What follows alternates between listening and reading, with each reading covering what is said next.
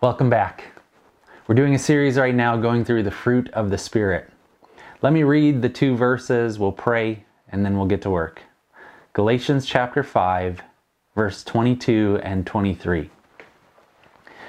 But the fruit of the Spirit is love, joy, peace, forbearance, kindness, goodness, faithfulness, gentleness, and self-control. Let's pray. Lord, we ask right now for your help as we open your word together. And we pray, God, that you would, by your Spirit, fill each of us and produce in us this beautiful fruit for your glory. Amen. Amen. Well, today we're looking at peace. Peace is this incredible reality that God is inviting us to experience. Now, it's a big deal in the Bible. I didn't realize it until this week while I was studying for this teaching. But almost every New Testament letter in the Bible begins with a call to peace. And furthermore, a lot of them actually have a benediction in the middle or end that actually pronounces a blessing of peace on the churches. So let me just show it to you. I'm going to stack up a bunch of the references just so you kind of feel the weight of the significance of this reality. So these are all the introductions to the letters to the churches, and all of these are calling for, in some fashion, they're calling for peace. So listen, here they are.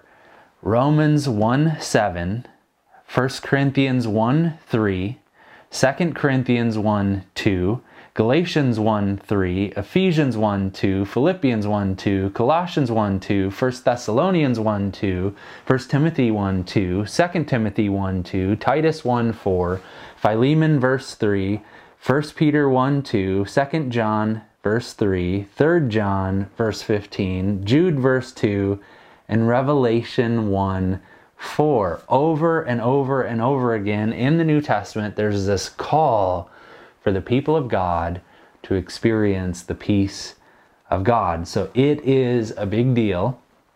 And here we find it in Galatians 5 being explained as the fruit of the Spirit of God in us.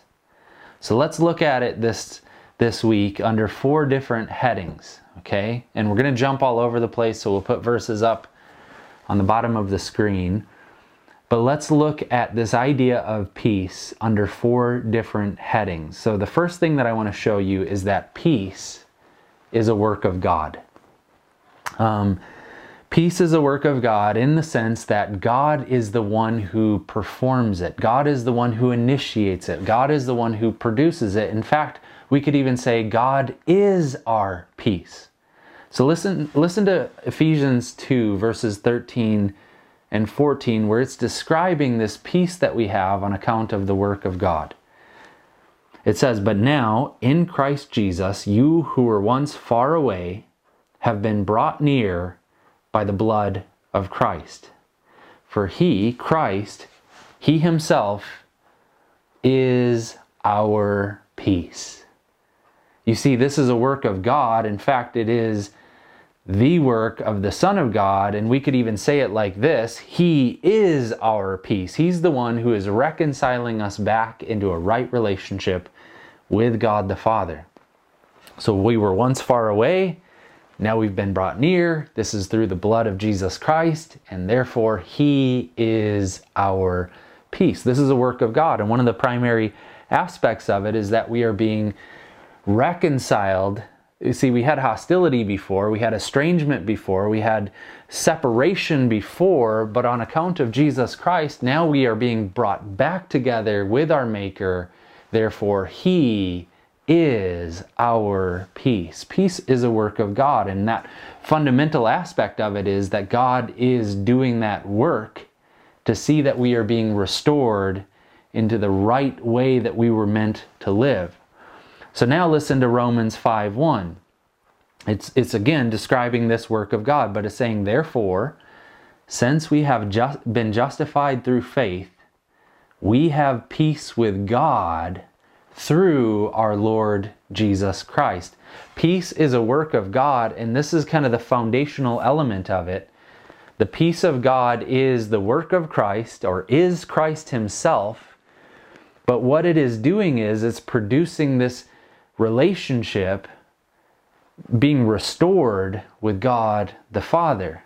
We're justified through faith. We have peace with God through our Lord Jesus Christ. If you don't have this peace, your soul is troubled.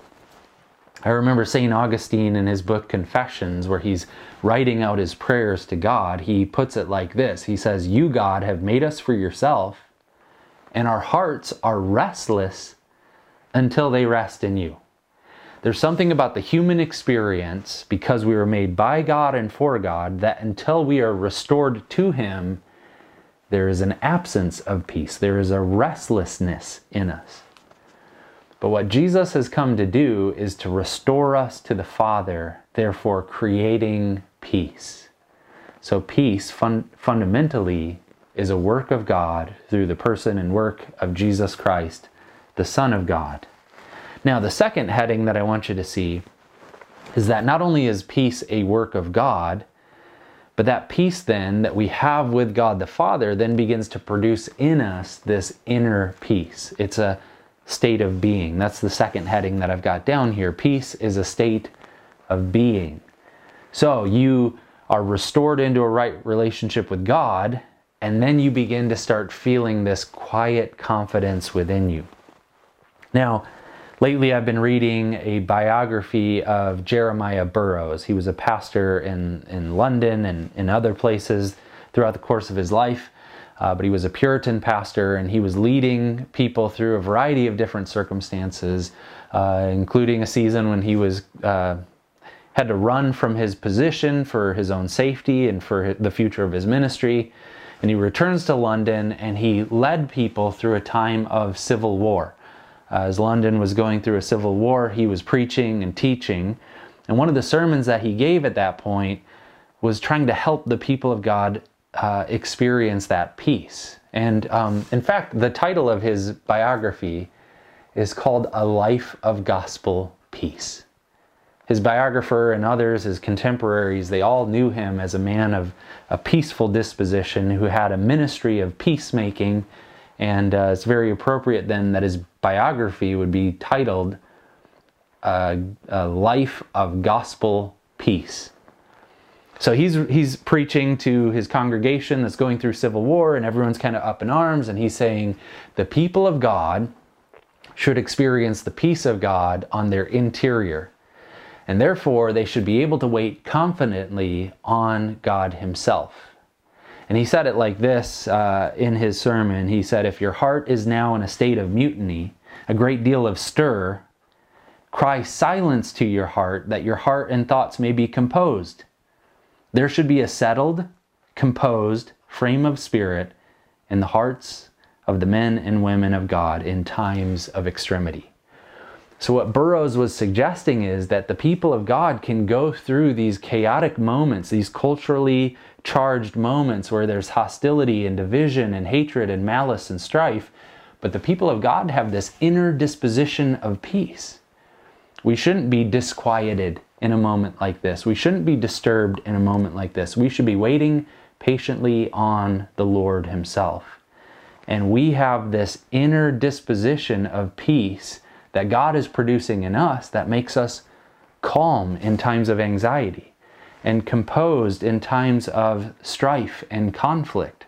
Now, this is very relevant for us, is it not? I mean, we're going through a season in the life of our nation at the time that we're producing these videos where there's a lot of hostility, and there's a lot of chaos, and there's a lot of division and strife and malice. The people of God in a moment like this have to embrace the fruit of the Spirit, which is peace, and we have to believe that that can produce in us this inner confidence and this inner quietness. And that reality is not something that we can muster up on our own, but it is in fact a supernatural reality. So let's look at it in Philippians 4, verses 6 and 7. Paul is writing to a church that he helped to start, and then he took off from there, and he's writing to them, but at this point he's incarcerated, And he's writing to this church in Philippi that's actually experiencing persecution and difficulty and hardship and deprivation. Okay, so he's writing to them from a situation of incarceration, and they're reading it in a situation of hardship. And here's what he says: "Do not be anxious about anything, but in every situation, by prayer and petition, with thanksgiving, present your requests to God. And the peace of God, which transcends all understanding, it will guard your hearts and your minds in Christ Jesus." See, here's what he's saying. This peace of God does not make sense if evaluated from a natural point of view. If you're looking at the circumstances, it doesn't make sense to have quiet confidence when you're in either of those situations. But when you're a follower of Christ, you have the peace of God residing in your heart. So you can be in a church that's experiencing persecution and hardship and difficulty and deprivation, and you can experience peace because you are praying to God. You're bringing your request to God. You're offering thanksgiving in your prayers to God, and God is gifting you with His peace that transcends understanding. Or you could be incarcerated and your reputation could be threatened in disrepair, and your physical well-being could be in question, and your future could be in jeopardy, and you could be writing a letter that is full of joy to a people who are experiencing conflict. None of that makes sense apart from the work of God. But there is a peace of God that can reside on our interior that gives us peace. And so we want this. We want this state of being. We want to be the people who are known for our quiet confidence in God, come what may. But let's think for a moment about the opposite of this. What's the flip side to experiencing peace on the inside? Well, its opposite is chaos. It's division.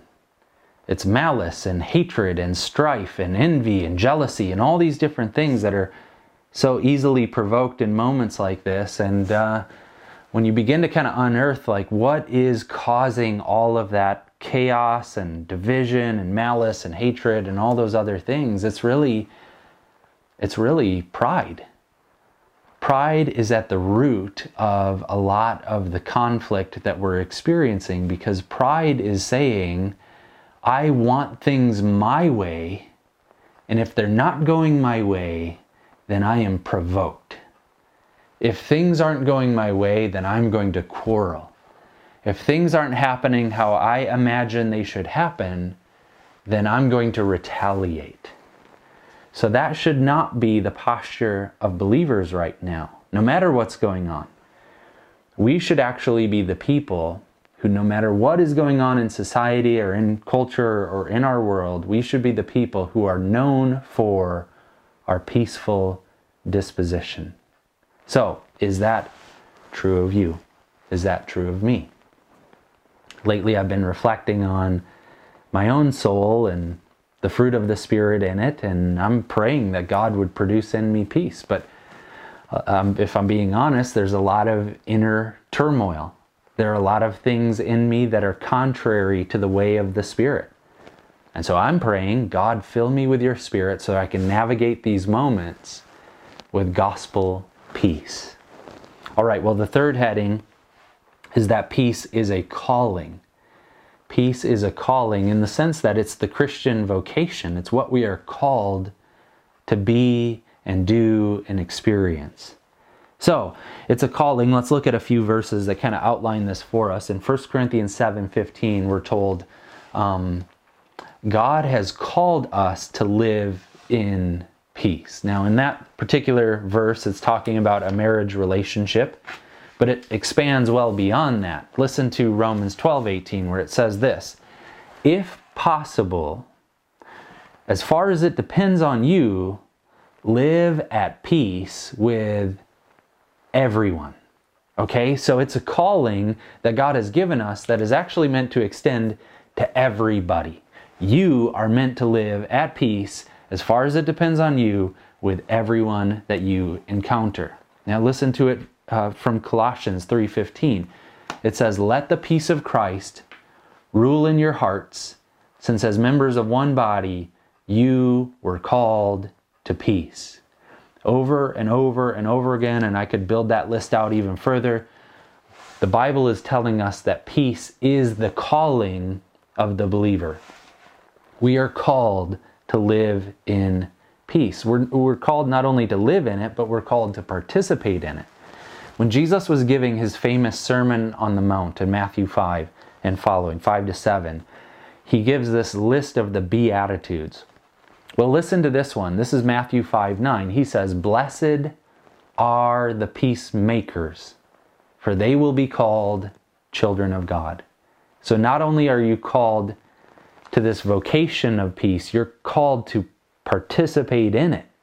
Blessed are those who are making peace. Why? Because they're behaving like their Father in heaven. They will be called children of God.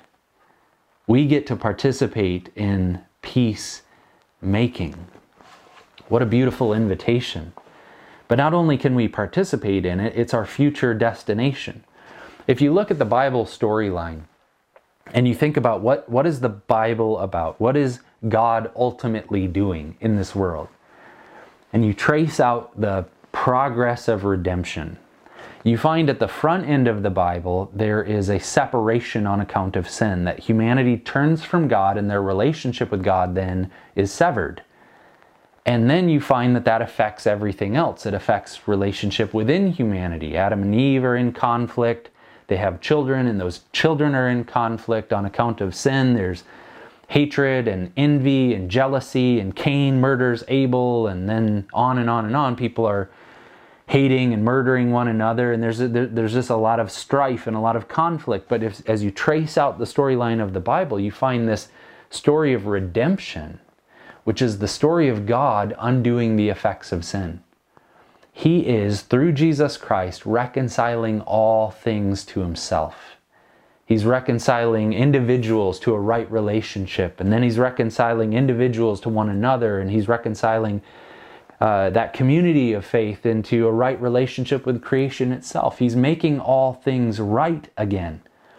So that by the end of the Bible, you find the city of God coming down from heaven with God himself there. And it would be appropriate to call it the city of peace, because the healing of the nations are present in that city, according to Revelation 22.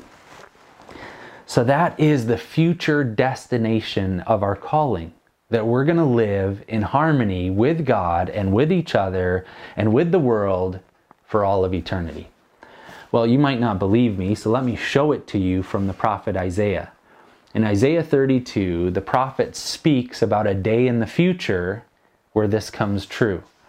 And he puts it together like this. He says, there's a day coming where the Spirit of God is poured out from on high, and the result of that will be peace. And the people of God will experience that peace forever. Let me show it to you. Isaiah 32, verses 15 to 18. He puts it like this. The Spirit is poured on us from on high, and the desert becomes a fertile field. And the fertile field seems like a forest. The Lord's justice will dwell in the desert. His righteousness lives in the fertile field. The fruit of that righteousness will be peace. Okay, do you hear this? It's picking up all these different concepts. The Spirit is producing the fruit of peace.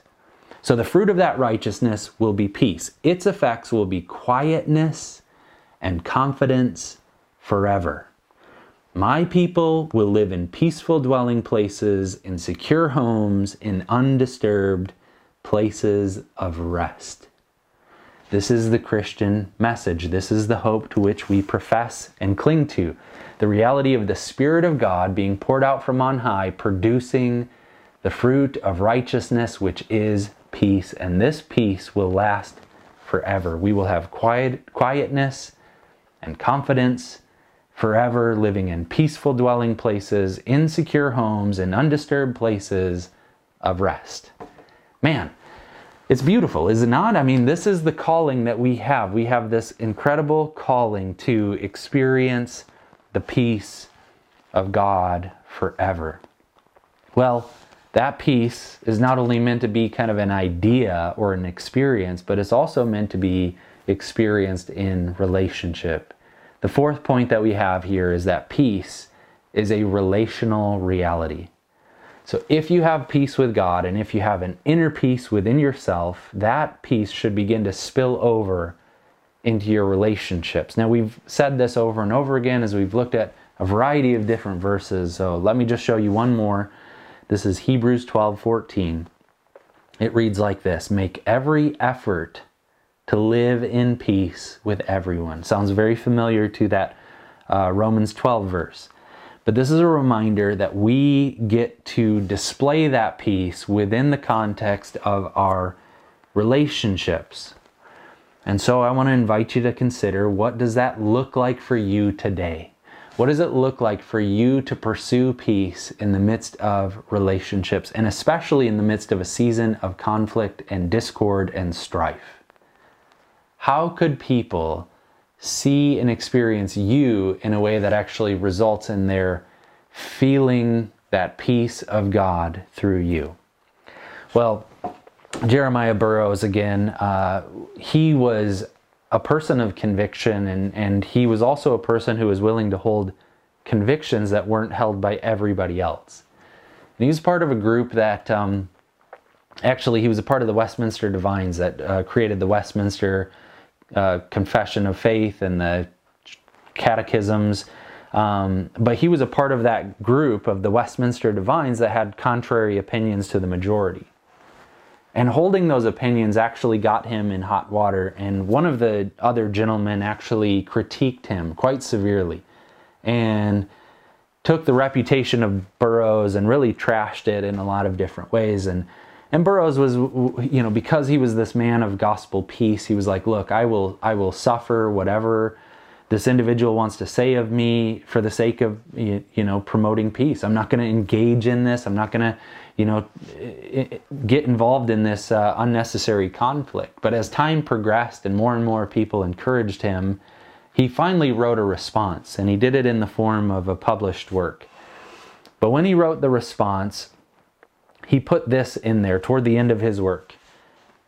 Burroughs said it like this. He said, "We have but a little time to live. Shall the greater part of it know? Why should any part of it be lived out in contentions and quarrels?" Church family, we don't have a lot of time. So why would we want to waste a bunch of our time and energy on quarrels? That shouldn't be our business. We should desire that the fruit of the Spirit producing peace in us would result in peace in the midst of our relationships. Burroughs goes on to say this: "Let us all study peace, seek peace, follow peace, pursue peace, and the God of peace be with us." So let's let our relationships be marked by our pursuit of peace.